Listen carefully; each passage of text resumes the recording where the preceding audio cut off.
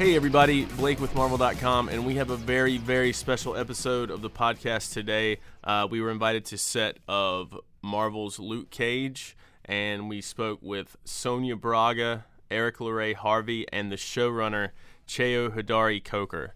So stay tuned. Hey everybody, this is Blake with Marvel.com on the set of Luke Cage. I have another very special guest. Please introduce yourself. Yes, my name is Sonia Braga. Anything that you don't understand is due to accent. If you travel a little bit more through the world, you will understand that other people in another place, like in Italy, in other places, we do speak with, actually, not accent. We speak like other languages, like Portuguese, Italiano, Espanol. And that was my aperture, I guess. I gotta say, thank you for taking the time to do this. I know you rapped right now. No, I did not rap. Oh. They rapped me. Let's put this. You would have kept going for days, right? Oh yeah. I can fly. They don't get it, but I can. How's the experience been like working on the show? Well, fantastic. Let me tell you something. I don't know. This is maybe out already. I know they like secrets. No, yeah, we can talk about some because we'll be releasing this after the show. No, it's nothing with what I have to talk about. Oh. Rosario Dawson. Oh my God. Actually, I think she's my daughter. We have to break this to her mother. It was so amazing, and she is an amazing woman. She's an amazing actress. Mm-hmm. Everybody knows that. But as are you. What maybe nobody knows is how much fun she is, and how human and funny and everything. She's amazing. She helps a lot. Because when you are in a show and you're an actor that it's not in the show, you just come out to help one of the characters for the description of that character, like who is she, where she's come from. So you bring a character to illustrate that. It's very complicated for the actor that's not into the show. So she was amazing, helping, with the lines and the substance and the atmosphere of all this. She's really amazing. Okay, is the money that you pay me cover me? that you can cut. How familiar were you with the whole Marvel world before getting into this? Look, I know America is in a not so much into strips and cartoons and comics, but way back in Brazil, I'm from the 60s. Good thing is just the voice. No. No. I always, all my life, I was crazy about comics. Really? Yeah. Because there is nothing to do with this one, but, I'm going to mention some. Okay. So Little Nemo probably is the first comics ever to show in papers, the strips. Wow. And it's amazing if who is listening and doesn't know about Little Nemo. It's a little boy that it always starts with Little Nemo, and then there's such a weird dream. He's a little boy, and the last square, the last one is always he's falling out of the bed saying "Mommy." It's always a dream, and I was always crazy about the drawing, the art. Because it's some of the drawings for comics, it's like the art of it. It's so amazing, like Flash Gordon type of things. And I always was really into comics. I look like a very serious person, and I am very, very serious, enough to recognize the art into the comics, and also realize something that in Brazil, when I was in the 60s, it was dictatorship, so there wasn't much that we could see and do, but this were we could read magazines, no problem. Did you ever think about did you ever draw yourself? Did you ever attempt to? I still do. I never went over this stick person. So you're still drawing stick people? I still draw the stick people, but they can do so much. Like what? You have no idea. I have the whole story of this stick person doing things. She plays tennis, she cooks, she makes sandwiches, she runs, she stops, she cries, That's amazing. It is. No, it is. It is amazing what a mystic person can do. Because, I never could draw. But when I did characters like in very serious movies, like, Kiss of the Spider Woman, right? Mm-hmm. And there is this B movie, right? Inside of the movie, where I play a Nazi singer, a French singer, there's like all the upside down story. So all my characters, like there are 3 of them, not 1, but 2 of them, they are basically based in drawings from the cartoons, wow. from the comics.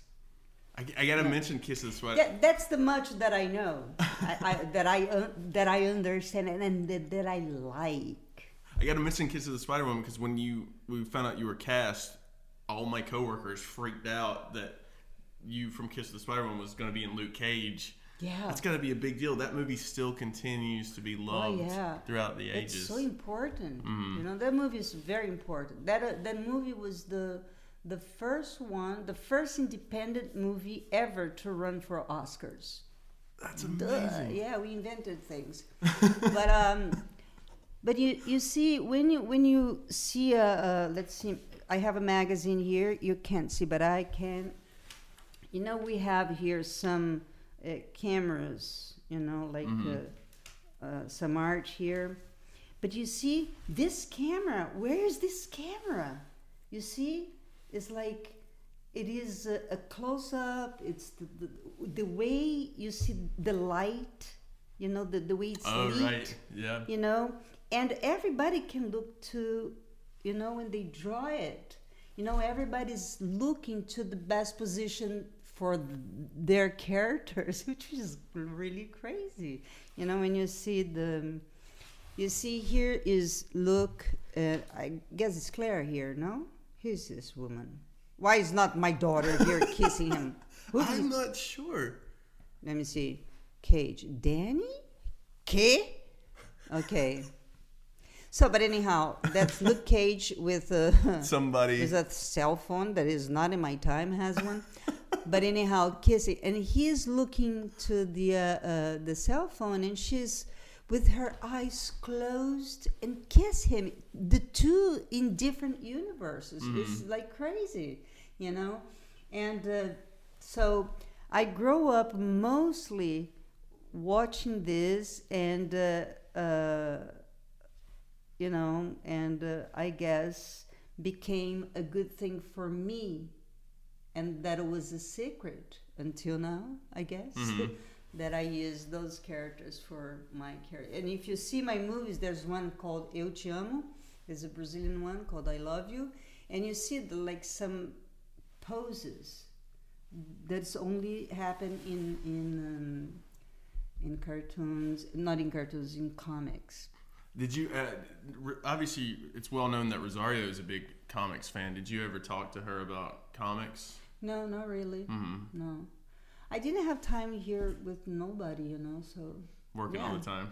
No, because I came 4 days. This is it. Really? Yeah, in 4 episodes. 4, yeah. Yeah, I came one day, did one thing. Then, my character, it's very small in the show. It is there, like it's like almost like a background, to show who Claire is, where she comes from, where her heritage, where her strength for me. So my character is very little in the show. I've been told that. Don't be disappointed.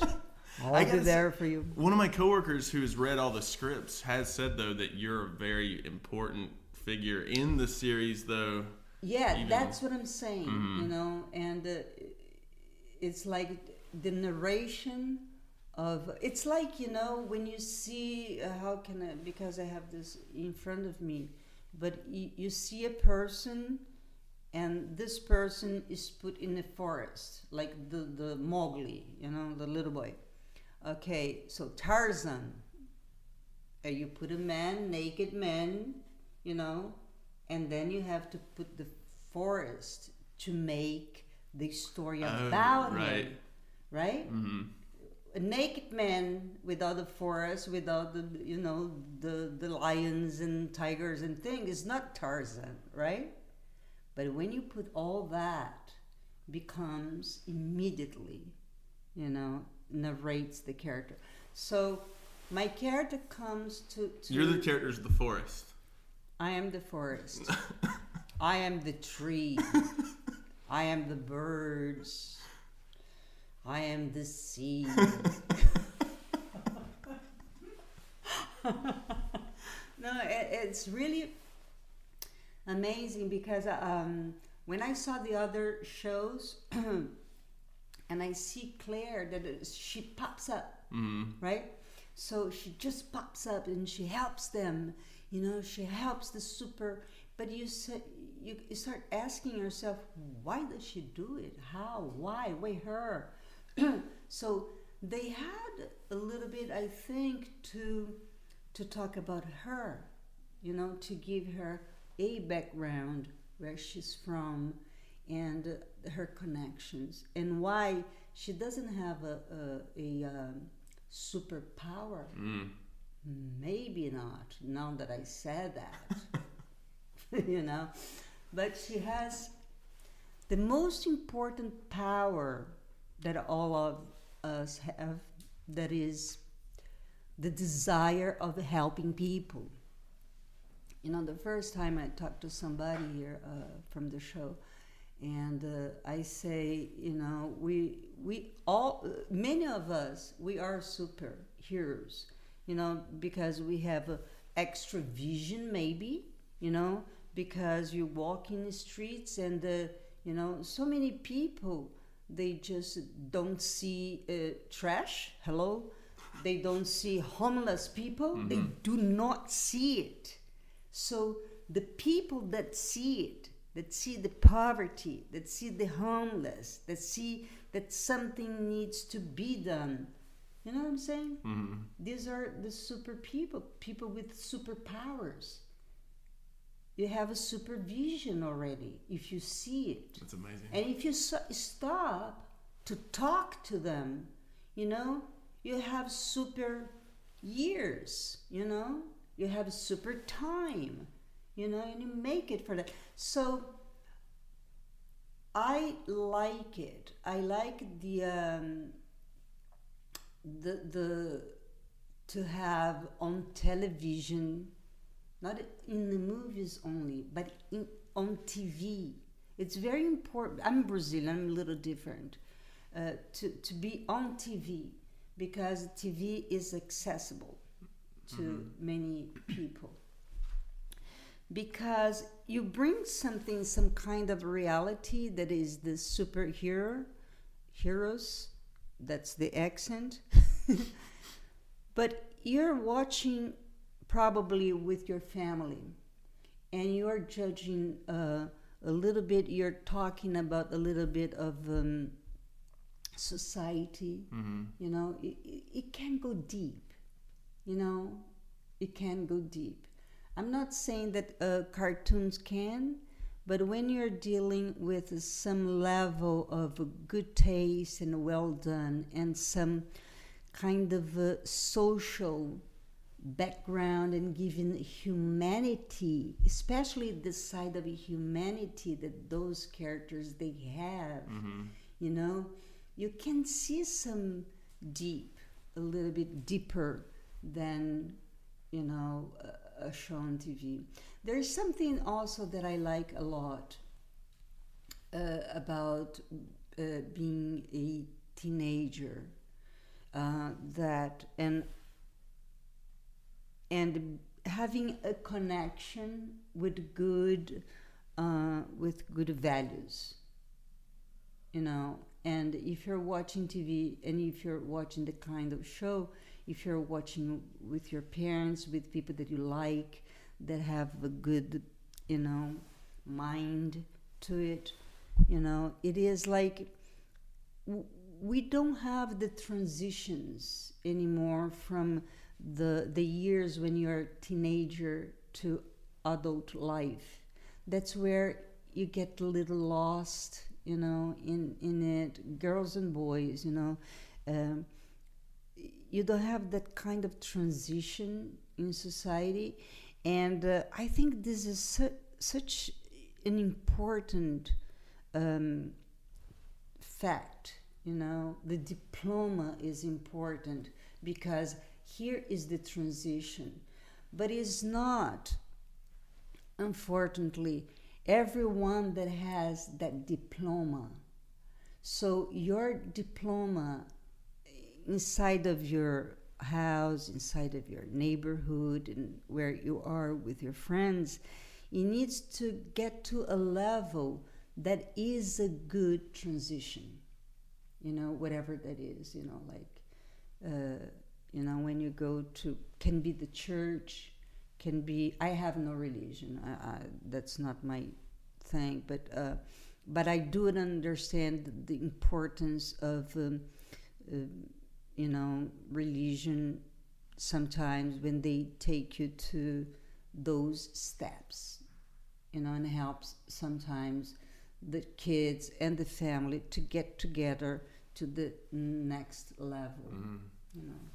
That's amazing. Yeah. And you see, all of this, I'm saying, because of a show, you know, and, you know, I don't know when this can be on or not, but when Black Lives Matter, you know, and you have Luke Cage on TV, you know, fighting for his people, you know, fighting for all of us in the city, in the struggle of society, it's very important. It's amazing. I mean, I was starting the show when, way before election time, and now it became so much more important. Oh, of course. I mean, I go like, please air that already. You know? God. Let's go to Flint all together. Water? Well, you have me so excited for this show now. It was a pleasure talking to you. I got a lot of them. You put out together. Thank you so much for taking the time. This was awesome. All right. Hey, everybody. This is Blake again. We have another very special guest from Luke Cage. Please introduce yourself, sir. Hi, my name is Erik LaRay Harvey. I play Diamondback. I'm nervous. I was told this will be out after the show airs, but right now, not even close. I'm so nervous to ask you anything. I'm so scared to answer anything. That's fair. We're in the same boat. We are. Did you grow up reading comics, or were you into it ever? I did, but when I was a kid, they were much different than the comics there are today. And the characters I was reading as a little kid, you know, much different than the characters or the comics I would read as an adult. Mm-hmm. You know, so. But yeah, I've always enjoyed comics for sure. What drew you to this character specifically? Well, the script, of course. When I first came to audition, I just loved I loved the character. I just loved his energy. I loved his direction. I loved what they were gonna do with him and plan for him. So I was really excited about it. You seem like a really nice guy, but I hear the character's not. He's pretty evil. Evil? No. He's just a hard man. I'll put it that way. Yeah, he's had a hard life, so he's just got a lot going on, but he's not an evil guy. At least I can't play him that way. I actually adore him. I think he's a really fun guy. That's usually the best kind of role when you like get to the other side of the character. It's like everybody's not really bad. There's some good in everybody, which sounds awesome. Yeah, it's good to do a character like this and find like what makes them tick. Like actually like what is the reason behind sort of all the angst. What drives them. What's his singularity of focus and once you get behind, once you understand the reasons for why he exists, what motivates him to get up every day and do what he does, it becomes really fascinating to see the good person in him. That's been tainted by all of life's experiences. I guess amazing. I would say. Did you get into, as an actor, do you go into the subject matter of the past? Did you read some of the comics, or you just wanted to start fresh, or what? I did, because they're not strictly following the comics, right? As far as I think any of the characters, in the show, this sort of it's loosely based on the comics. Of course, there's a lot of history in the characters themselves. But sort of updating it to 2016 requires just a little more fantasy, and drama, So they've recreated something new, with my character that it's going to be explored in the show. That's really fascinating and it's been thrilling, man. Did you watch the Jessica or Daredevil? I did. Was this before you were cast, or was it? I did. Well, definitely Daredevil. I'm not exactly sure when Jessica came out. No, it came out in November, I think, and I was already cast. So, of course, I wanted to watch it because I think Luke makes his first appearance in Jessica. And, I just was in love with Daredevil, so I just wanted to, continue the trend of following their shows and just seeing their format and how they work and what the shows look like. And, it's been amazing how they can take New York City and turn it into a Marvel, comic book, strip. It looks like it's right out of the comics, on the lighting and the production and, so I'm really impressed with Marvel, if I must say so. I'm really happy to be on board. I'm really happy that they've, allowed me to, to play such a central character in one of their shows, so. It's been fun. And what's it like working with the rest of the cast? I know you and Alfre were both in K-Pax. Yeah. What else? I mean, did you have scenes yet? It's been a while since I've seen the movie, but I mean, what was it like working with the rest of the cast? I did not have a scene with her in K-Pax. I've always adored Alfre Woodard. Growing up, I amazed at her talent. So when I was casting K-Pax, I didn't have any scenes, but I knew she was on set one day. So I ran over, and the PA was like, "No, don't talk to her, don't talk to her." And I was like, "No, I have to say hi, So I said hi to her, and of course, she said hi back, and that was it. And then years later, here we are, and I was like, "Yeah, we worked together in K-Pax," and she was like, "Ah," and I was like, "No, you don't remember me." It's like I had one line, but so God works in mysterious ways. Thank God, for this blessing of working with her, because I really adore her, So I'm really honored. I have so much fun working with her. Going back to my first question, obviously, as secret as Marvel is, you have a very secret thing going on right now. Is it driving you crazy? Is the stress getting to you? You just like want to explode, or what's your mindset like right now?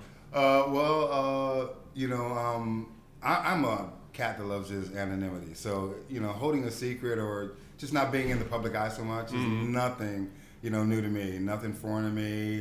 Something I can do very easily. So I'm not really a big social media guy. That might be a little sad to say in this day and age, but so staying off of social media hasn't been a problem for me. That's good. Yeah. I think when I got the job, they were like, "Congratulations, welcome to Marvel, and keep your fucking mouth shut." So I was like, "No problem," And because I mean, I just live my life and just do my work and go to bed at night and get up and do it all over again tomorrow. So I mean, that's pretty much my life. So all this other stuff, as far as like just being in the social limelight and public eye and events and even this interview, it's stuff that it's a rarity for me because I don't really. I don't normally do them. I don't really. No, it's not my focus, so to speak. So. They didn't teach us this in drama school, So it's like, I just want to act, I'm sure you get recognized for Boardwalk a lot, that walking down the street, right? I do, and that's even like, a shocker. Even to this day and age, they're like, Don Burnsley. And I'm like, oh my God, that was years ago. But, it's just such a testament to like, just the quality of the show. Mm-hmm. And I hope, this show does the same. I mean, not as far as like being recognized, but that the public just acknowledges the quality of the show. Yeah, if you want anonymity, I want to apologize. 'Cause after this show comes out, it's over. You can wear a hat and sunglasses and just walk down the street. Yeah. Well, life's you have to adapt to change. Yeah. So I'm looking forward to it. Well, congratulations. Thanks for taking the time. It was a pleasure talking to you. It's been my pleasure, man. So glad for having me. Thank you. Thank you. All right, everybody. This is Blake again. We are still on set of Luke Cage with the man behind the whole show. Please introduce yourself, sir. Hey, what's up? This is Cheo Hodari Coker, the showrunner of Luke Cage, and or as we call it, our code name is Tiara. Because by the time you hear this, the code name will be irrelevant. But it's funny. I'm actually impressed that you were able to get past security. I mean, even working for Marvel, like when I tell people that this place is probably, other than Area 51, is probably as serious a lockdown. It's crazy.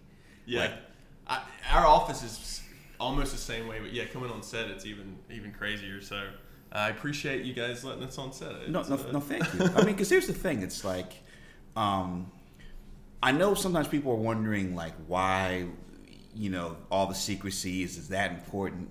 It's not that it's not important. It's just that, for example, and this is okay. I'm 43 years old, so I'm old enough to remember the years between Empire Strikes Back, Return of the Jedi. As opposed to a lot of you, when you see Star Wars movies, you can actually get, prequels through, the new Star Wars that just came out and watch them all in one binge if you want to. I remember all the years between the movies. And back in the day, in those years, you would be interested in what was happening, but there was no, unless you like read Fangoria or some of the Fan or Starlog or some of those magazines, there were spoilers, yes, but it was like, the biggest thing would be, it's Revenge of the Jedi instead of Return of the Jedi. Yeah. But now with the internet, with scripts getting leaked and everything else, I think what it does is it gets rid of the veil of secrecy, and so you're not able to really enjoy it in a way where you just have the excitement of discovery, because everything, if you want it, is just there. So I think what happens is that, particularly here in Marvel, and even with this show and Netflix, I mean, you're talking about two of the most secretive companies in the world working together, which is probably, I don't even know if I'm supposed to tell you guys, they're working together.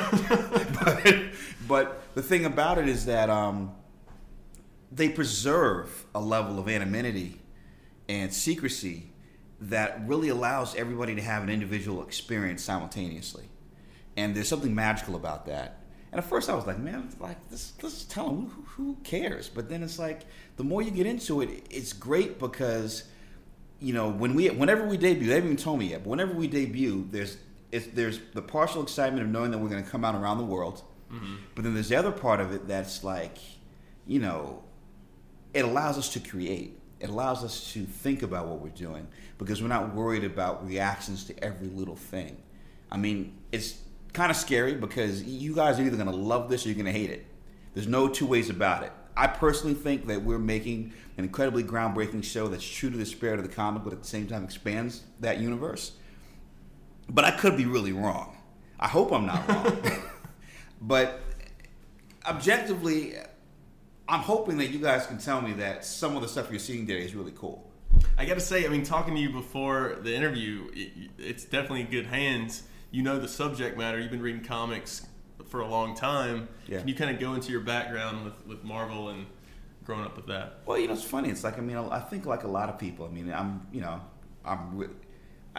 when I do things like this, I really just fully feel this how old I am. Like, I never really felt old until I really started talking about like, when did you first read your first comic? I mean, I'm the kind of comic book fan that when Secret Wars #1 came out, the one that first was the debut of the black Spider-Man costume.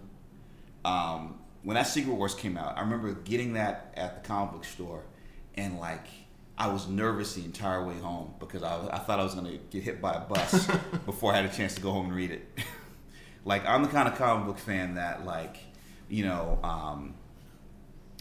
just the magic of it.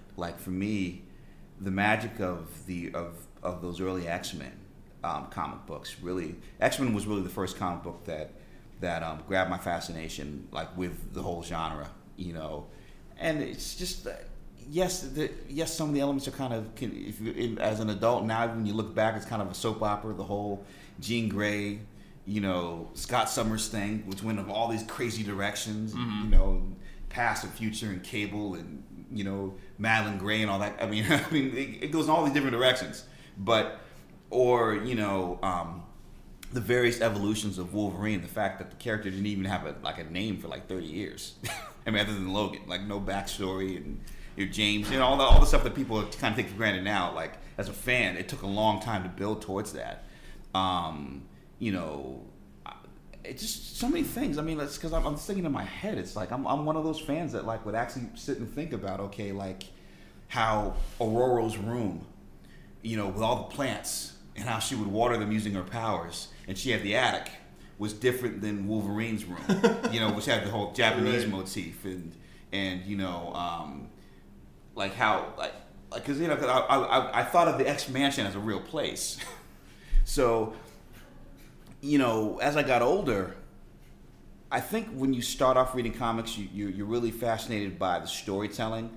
But once I became a writer and would go back to some of those comics, you look at things and you really just, in terms of structure, in terms of the storytelling, it's so elegant, it's so beautiful, it's so much of this merger between the visual medium and writing. So, for example, my favorite,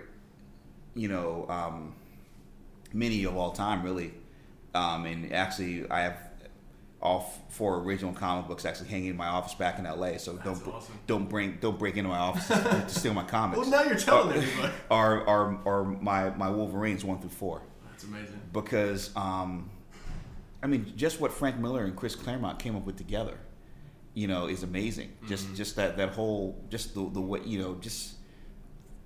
it's perfect structure. I mean, just in terms of, starting off the whole thing in the mountain and the bear and just the symbolism between Wolverine being feral and having this connection to this bear, and then at the same time going back to Japan and being rejected, for being a Gaijin, and then the whole backstory. There's just so many different elements to it. I mean, it's just, I steal from that all the time, because what it teaches you how to do, it teaches you how to string the story along, but at the same time keep it cohesive. But yeah, I mean, that's the thing. It's just there's so many different things I look at where probably the movie I'm the most influenced by is The Godfather, but when it comes to other stuff, I mean, whether it's the Wolverine, that Wolverine mini, or whether it's God Love Man Kills, whether it's, Watchmen, whether it's V for Vendetta, I mean, graphic novels in particular are probably the most, the medium that's the most akin to television in terms of, writing, in terms of the structure of episodes. That's true, yeah. I'm curious, you have a big background in music as well. Uh-huh. How much does music play a part in the show? Because I know Jessica Jones had the music kind of moved the show along. Well, see, for me, music is a function of life. Mm-hmm. I mean, I grew up listening to music.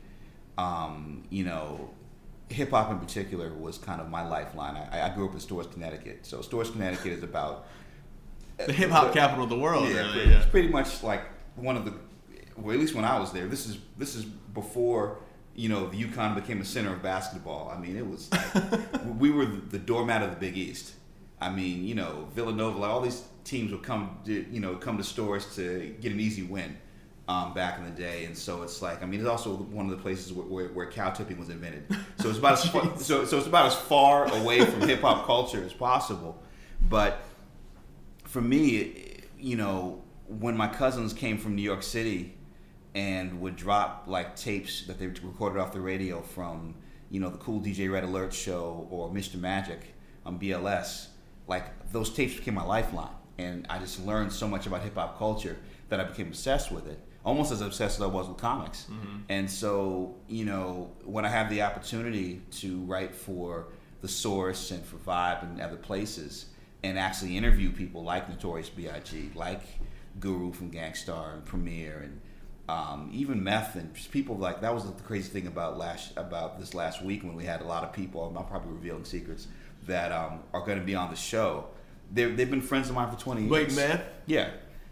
That's a dream of his. Like, oh man. So he was ecstatic. Like, I mean, it was one of those things where it was perfect, you know. So this show itself has a musical pulse.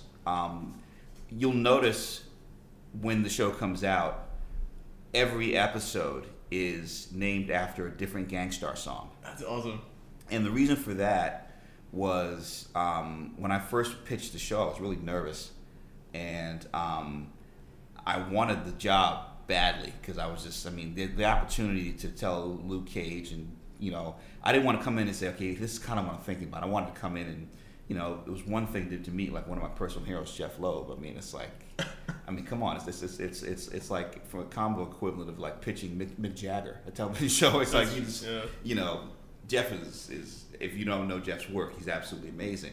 So when I went in to meet with Jeff and Kareem Zreik and, you know, the Marvel powers that be, I wanted to be as comprehensive as possible. So what I did was I laid out 13 episodes in my head, and so, because I come from writing about music and I think of in structure in terms of albums, I said, let me just try to find as many titles as I can, just random titles, and let me see if from these random titles with these weird names like Soliloquy of Chaos or Moment of Truth, can I fit a story thematically into that will fit these titles?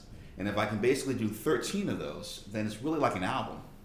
And so really the thing is that, like, if you look at how the structure of the show, binge watching is really the equivalent of, from my youth, of what it was like when Prince put out a record, or Public Enemy, or De La Soul, where you would go home, you would lock the doors, and you would put your headphones on, turn the lights out, and listen to the entire record. I know it sounds really weird, but like, you wanted to just basically get into the world of the record, and you experience it for the first time all the way through, and then play it again. And that's really how people watch these shows now. And so, because now when you use your phone and download any record in 5 seconds, all that shit, it's like people have lost that magic, with the exception of these shows. So what I realized in terms of this new medium is that this is kind of like a mix between a graphic novel and an album. And so why not structure it like that? Why not use that impulse to each 3 episodes is a movement? You structure it so each 4th episode is a twist. And so that's kind of how the whole thing came together. So there's definitely a strong musical influence, hip hop, R&B, jazz, but it also has a certain rhythm to itself. I mean, so we're also equally as influenced by the history of Harlem, by New York. What I always said about this in terms of even pitching the show is that I wanted it to be, or actually what I said is that it's the real world, but the powers belong to Marvel.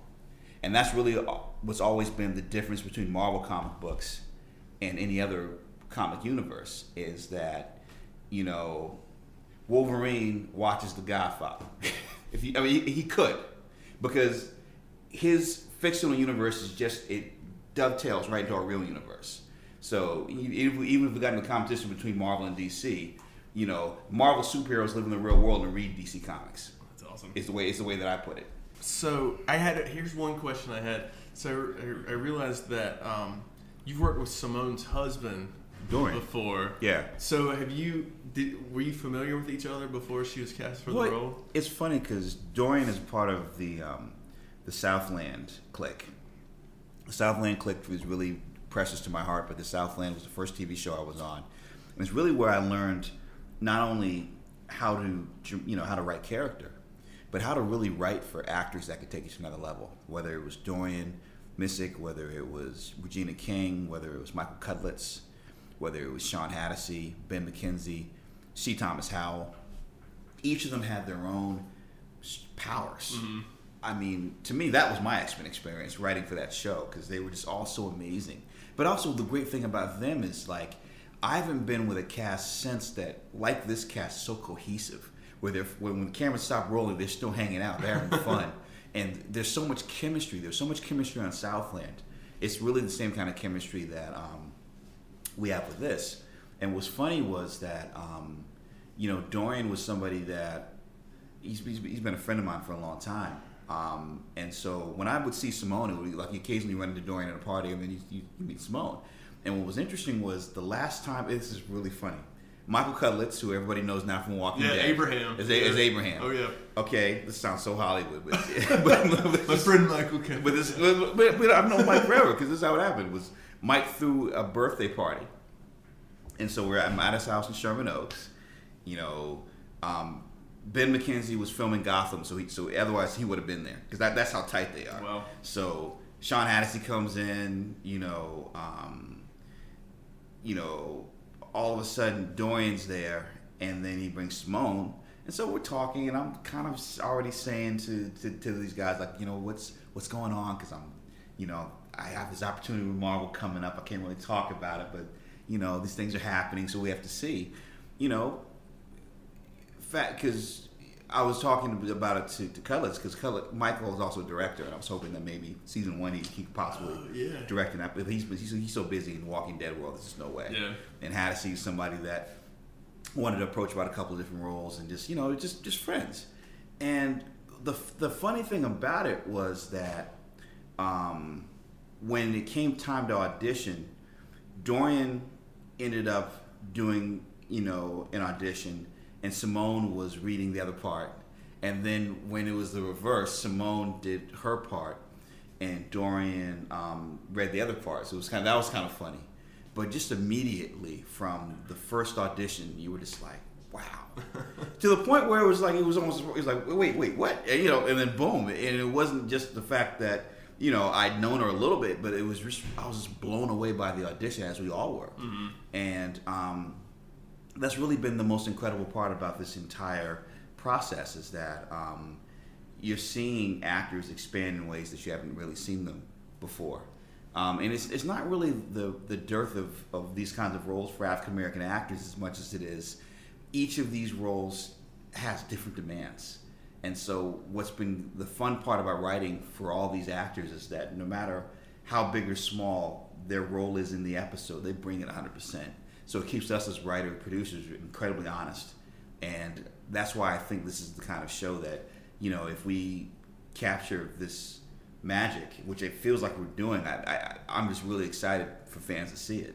You mentioned that the cast is really cohesive. I've been on a number of sets before, and you can tell there's certain vibes that come across. It seems like as much as this is Marvel and it's all secret, there's a good chemistry for even the crew too, and that's got to be mainly your doing, I would assume. Well, no, here's the thing. It's like I was blessed with all over the place. I was blessed not only with having an incredible writing staff between myself, Charles Murray, Christian Taylor, Jason Horwich, Kayla Cooper, Ida Kroll, Nathan Jackson, Matt Owens, all of us together, in addition to, executives that just get it. Everyone from Kareem Zreik and Tom Lieber and Jeff and Jim Corey and Samantha Thomas and Joe White, and just people that, Devin Quinn, all these different people from all these different, Tommy Paul. Here's the thing, Marvel has a team approach, we have a team approach. And then when you combine that with the Netflix side in terms of, Allison and Chris and Allie, you have, yes, there are times when it's challenging to have that many cooks in the soup. But at the same time, when you end up coming up with something special because you have so much quality control and everybody's in love with the material, and we're coming up with stuff that they're falling in love with, there's a certain enthusiasm. So as a result, because the scripts, through all the different processes, I think came out well, we were excited, the actors were excited, and the crew is excited because the crew always knows. Mm-hmm. Trust me. If you want to know how good or bad something is, don't talk to an actor. Talk to the guy holding the boom, because they'll tell you. They'll be like and they're just cold. They'll be like, oh, this works, or they'll be like, man, this sucks. And luckily for us, I mean, from top to bottom, all the way from, the transpo guys, all the way to craft service, like, no matter, you hear everything. And all the thing is, oh my God, everyone's having so much fun doing this. Mm-hmm. And so it's scary a little bit because sometimes when you're having a lot of fun, I mean, you come up with something great. Sometimes you might come up with something that sucks. But at the very least, I feel like everybody has bought into the concept and they believe in it. And so all I know is that no matter what, we're leaving it all on the field. I hope somebody likes it, but I'm confident that at the very least, someone besides my mom and a few members of my family will tune in, I asked Mike this, but I mean, we've had a number of like actors come by the office that aren't really part of Marvel, and so a lot of them said they wanted to be Luke Cage. Were you involved in any of the process for casting that, or you just like, he comes along and he's perfect for the role, obviously, everybody knows that, but... Well, I would give Melissa from Jessica Jones, their showrunner, she was really the person that cast Luke. When I came on, I had I wouldn't, not really vote, semi-vote, but the second I saw Mike, I was right. like, I don't know who you guys are. I can't believe the internet, but of the guys that you put in front of me, like this guy, there's something about this guy that's really cool, and he just seems to, be the character. And also, particularly if you look at the Brian Michael Bendis run on Luke Cage, he looks the most like the drawn character. Mm-hmm. And it was just something that was just kind of uncanny. Like, what, did you draw this guy? And then you meet him, and he's warm, and he's cool, and he's funny, but at the same time, can also bring the brawn. I mean, it's like he's the perfect balance of all. And that's the thing that you hope for in a lead, is that they can take anything you throw at them and they can throw it back. And do it in such a way where not only is it as good, if not better than what you imagined, but when the camera stops rolling, you still want to hang out with them. Because what's great about Mike is that, he's not driven by angst. He's not driven by rage. There are no things bubbling underneath the surface that push him. Not saying, because trust me, there's some intense actors that use that and channel that, and they're great, but it's just not that kind of party, because ultimately he's a family man, he's funny, and from top to bottom he treats everybody the same way.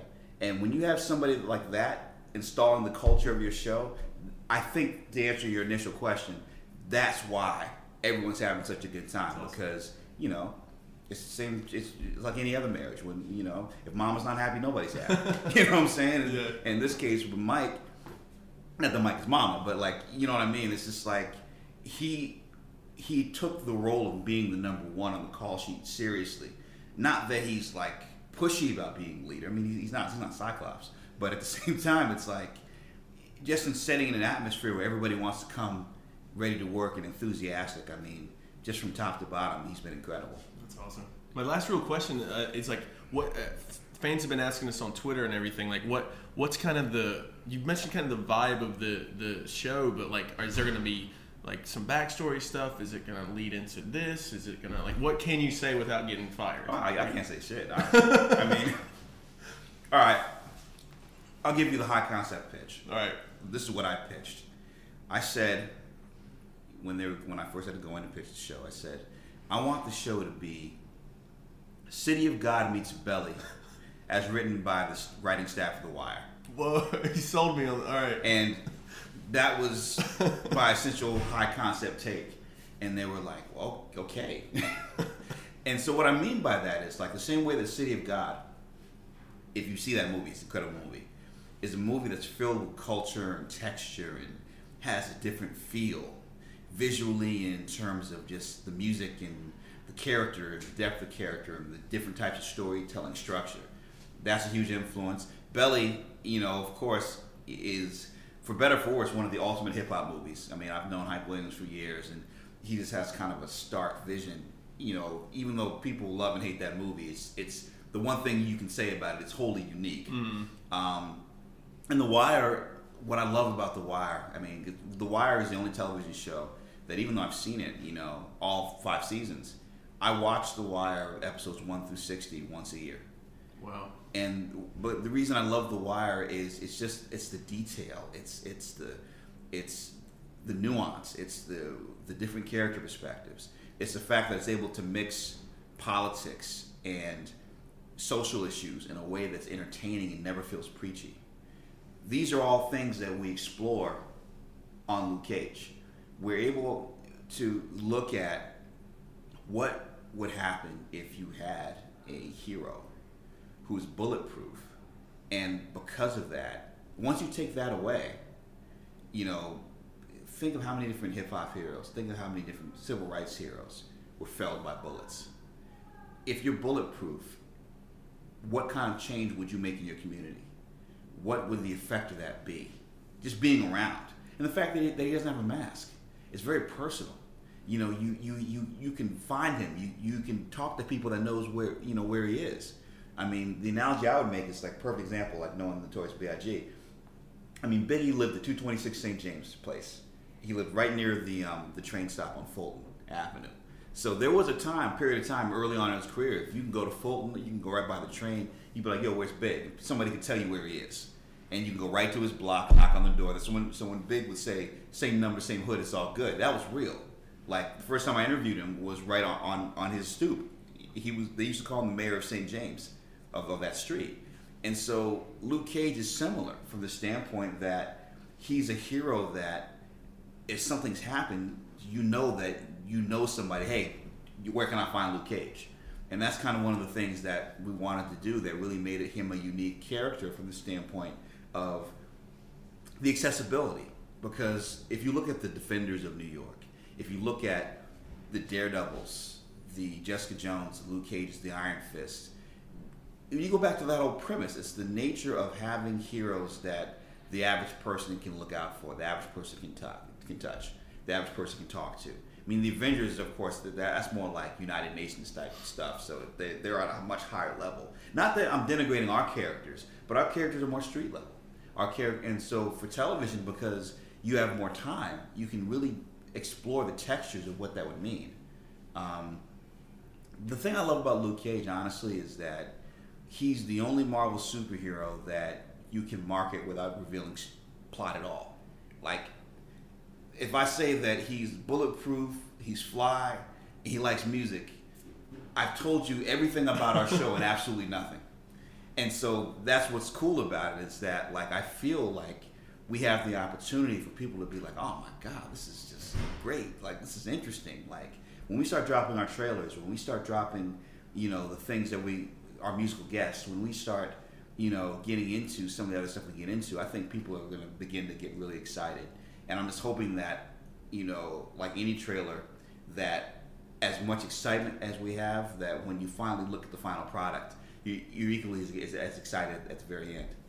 When I think about having had the opportunity to work with Jeff Loeb and with, Joe Quesada, as well as Dan Buckley, what's been great is that this is a comic book fan. You see these names on the masthead, and I come from the hip hop side of, having been around the Notorious B.I.G. and, at the same time, Snoop and all these kind of hip hop luminaries, because I was writing during the golden age of hip hop, really the latter golden age, which I would say was when I was writing from 1992 through 1997. And you worked for all the bigs too, like Vibe and Rolling Stone and all those. Yeah, no, I had an incredible career in terms of that, and just great opportunities.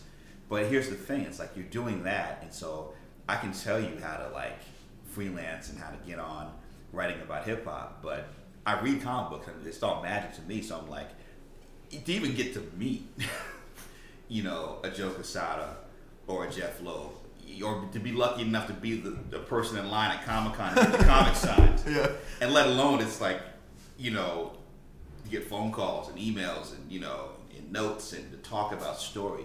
I mean, it's interesting because, I'm not going to front. Marvel is a unique place to write for because they're so opinionated. And I say that for the better and for worse. Because the opinions are so strong. At times you're like, well, wait a minute, like, why can't I do this or why can't I do that? But then you begin to understand that the success of the company comes from the fact that it's not corporate bean counting.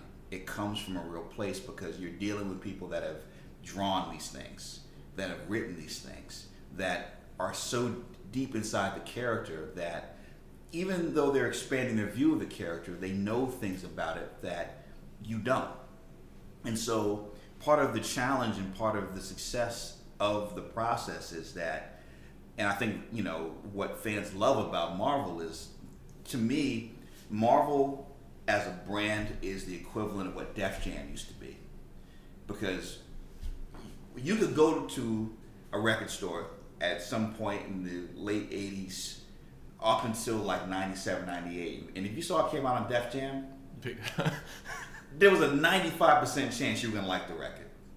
Because Leor Cohen and Russell Simmons and all these guys, I mean, the reason I mentioned Leor before Russell is not, trust me, it's all about Russell, but Leor was the person that said, is it good for the logo?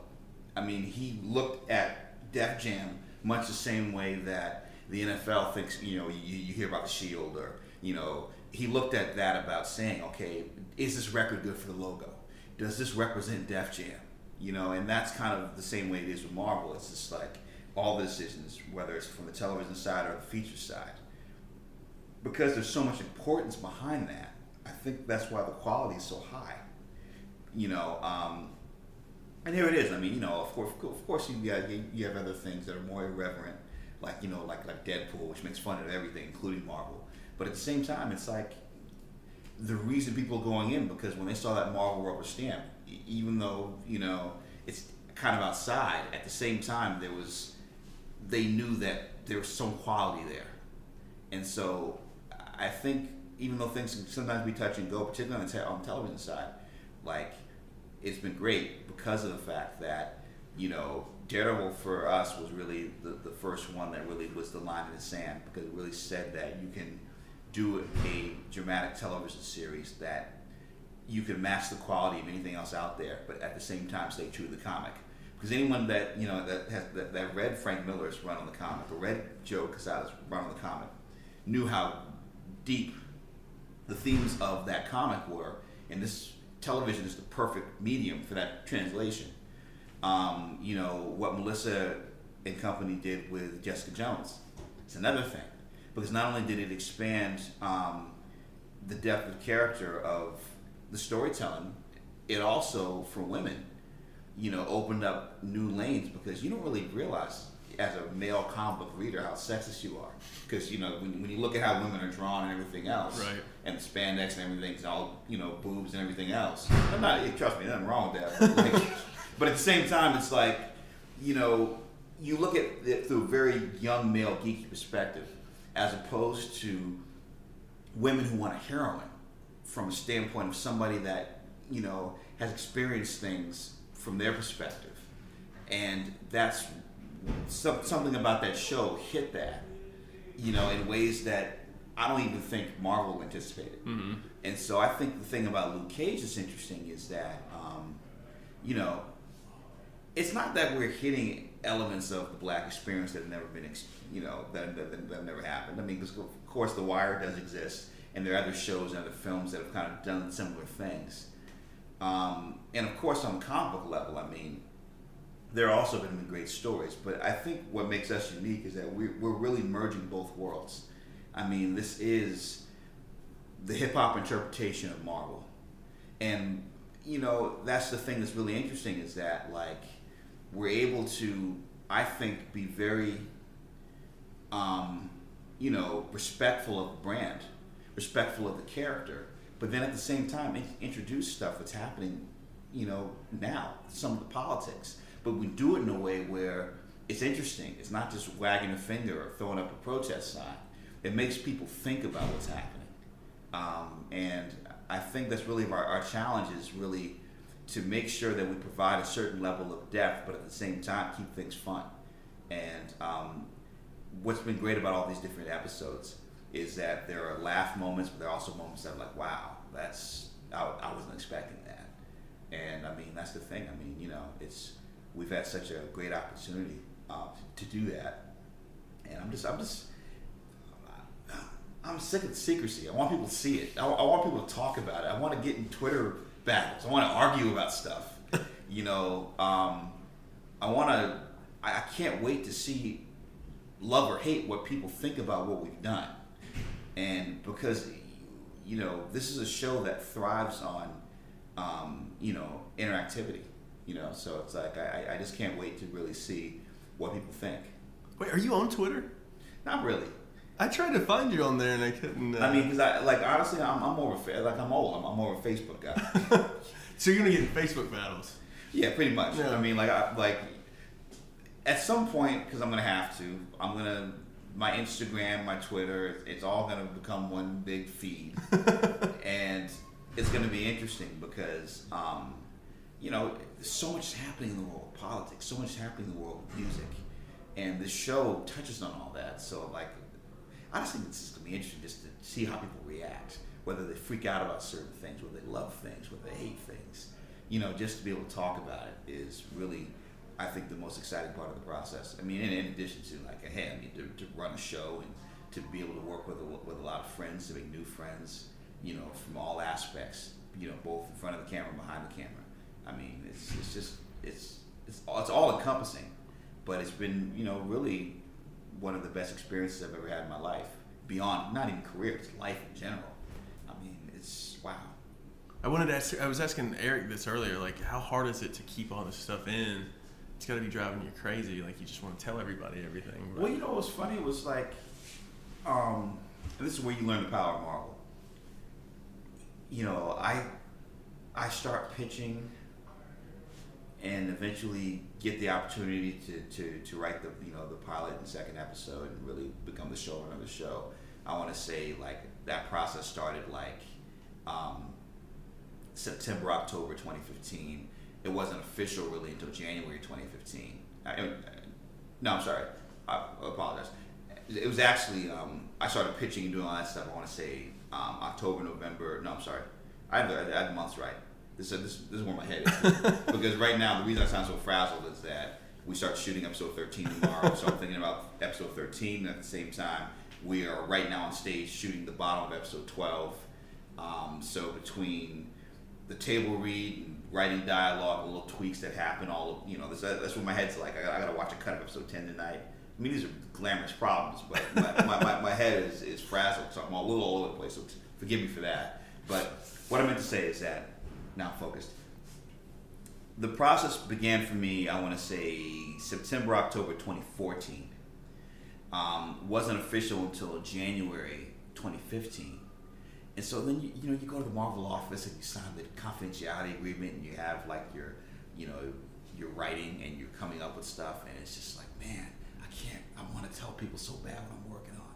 I can't do it yet. Then you write the first and second episodes, and then all of a sudden you start talking about it, building the writing staff and who's going to direct the pilot and all that stuff. And then it slowly becomes real. And so when we made the announcement, I think it was March of 2015, just the deluge of emails and mentions on social media, it was so overwhelming that it made me say, it went from being oh my God, I can't wait to announce it. You know what? I'm not saying shit for until this thing comes out. Because people are so, when it comes to Marvel, man, good God, people are, the fan base is just so, and I hate to characterize y'all, rabid. That's the truth. Yeah. I mean, a simple Marvel press release, boom, it has ripple effects. And so that was the thing I learned about, just be very careful what you ask for. So to answer your question, as exciting as it was kind of overwhelming, just the level of attention. So for me, it was let me go back into the box of writing and creating the show in secret. And then, of course, when we have something to actually show people, it's different. So, of course, I'm very excited to show the show and to hopefully go around the world and talk about it.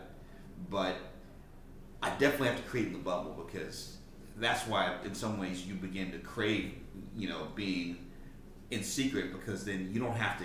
If we were basically putting out our plot lines and having people comment on them and what's this and what's that, I mean, we'd be running in circles. Because there is going to be a segment of fan that would like us to just do the 70s run of Luke Cage have him wearing yellow and the tiara.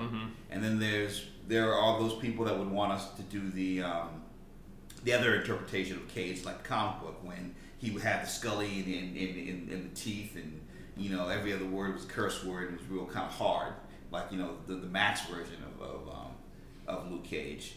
There are some people that really would want us to just do really a looser interpretation of the character that appears in the Alias comic and also appears in Jessica Jones. Our take on Luke is slightly different. That's awesome.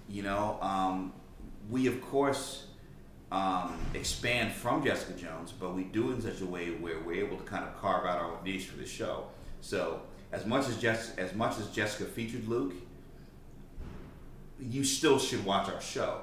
And I mean that from the standpoint of, don't feel like okay, well, I've already seen this character. Yeah, I liked it with Jessica, but it's gonna be the same vibe. It's different. And so I think that's what's really cool about it. What's really cool about all these shows is that we each come together the same way that as creators, I'll hang out with Doug and Marco, and we all know we all kind of talk about stuff, but then also and our characters are separate, but at the same time it's like there's a kind of fun competitive thing going. I mean, I would liken it to Pixar. I mean, from the standpoint of all those guys are working in one office on Daredevil, you can go by there, and when the Jessica Jones writers room is open, you can hang out there, and then our room is open. We all kind of run into each other in the halls, and we talk about things, and it's fun, and we just push each other in really good ways, and the character expands in each series. So the Luke Cage that you see Jessica Jones evolves to a certain extent in our show, but will fit right back into season 2 of Jessica, or in Iron Fist, or wherever else he may end up. You mentioned Marco. You guys have got to hit it off, because I interviewed him at Daredevil. He's a big hip hop guy too, right? Yeah. Marco. Everybody's cool. Yeah. That's the thing. It's like, and that's really been the most fun thing about it, is that without sounding like a hippie, it's a very communal experience, because we're all super geeks. We all love this world. We all love this genre. We would hang out with each other even if we weren't getting paid to do it. But the fact that we are makes it better. I mean, but that's the whole thing, is that we're enthusiastic about what we do. And I think that enthusiasm is what you're seeing as these shows are released. And the enthusiasm is because it permeates the entire process. Everybody involved in it is proud to be a part of it. I mean, that's what, when I see the season 2 Daredevil trailers, all I see is that passion. And that's what it's just like, man, the coolest part of my job is that I have a queue with all 13 episodes. I get to watch them anytime I want. And you guys can't see them yet. Well, this will be out after they've seen them, but right now, man, I'm jealous too. But it's cool. That's what, even though there are parts of my job where I'm up all night and it's crazy, the other part is that's cool. The fact that I get to do that, and the fact that I'm part of a company that puts out stuff like that is great. So you mentioned that. What is your Twitter for fans who want to get in a debate with you? Can we? I'm such a Luddite, I really couldn't tell you. I mean, it's just, right now it's just my name. I mean, there's nothing to follow yet. I still got to fully set it up. But I was at the very least, Cheo Coker, or Cheo Coker is my Twitter. I mean, I'll have something better hopefully soon, where I can have an actual page and the whole nine. I mean, I know I'm sounding really stupid right now, and people are gonna be worried, God, if he can't even set up a Twitter account, how the hell is he gonna run a show? But the answer is that there are a lot of talented people around me who don't have Twitter. So Well, thanks again, man. I'm excited for this. This is gonna be great. No, thank you. This has been a blast. I appreciate it. All right, everybody. Hope you enjoyed that episode. Watch Marvel's Luke Cage only on Netflix. This is Marvel, your universe.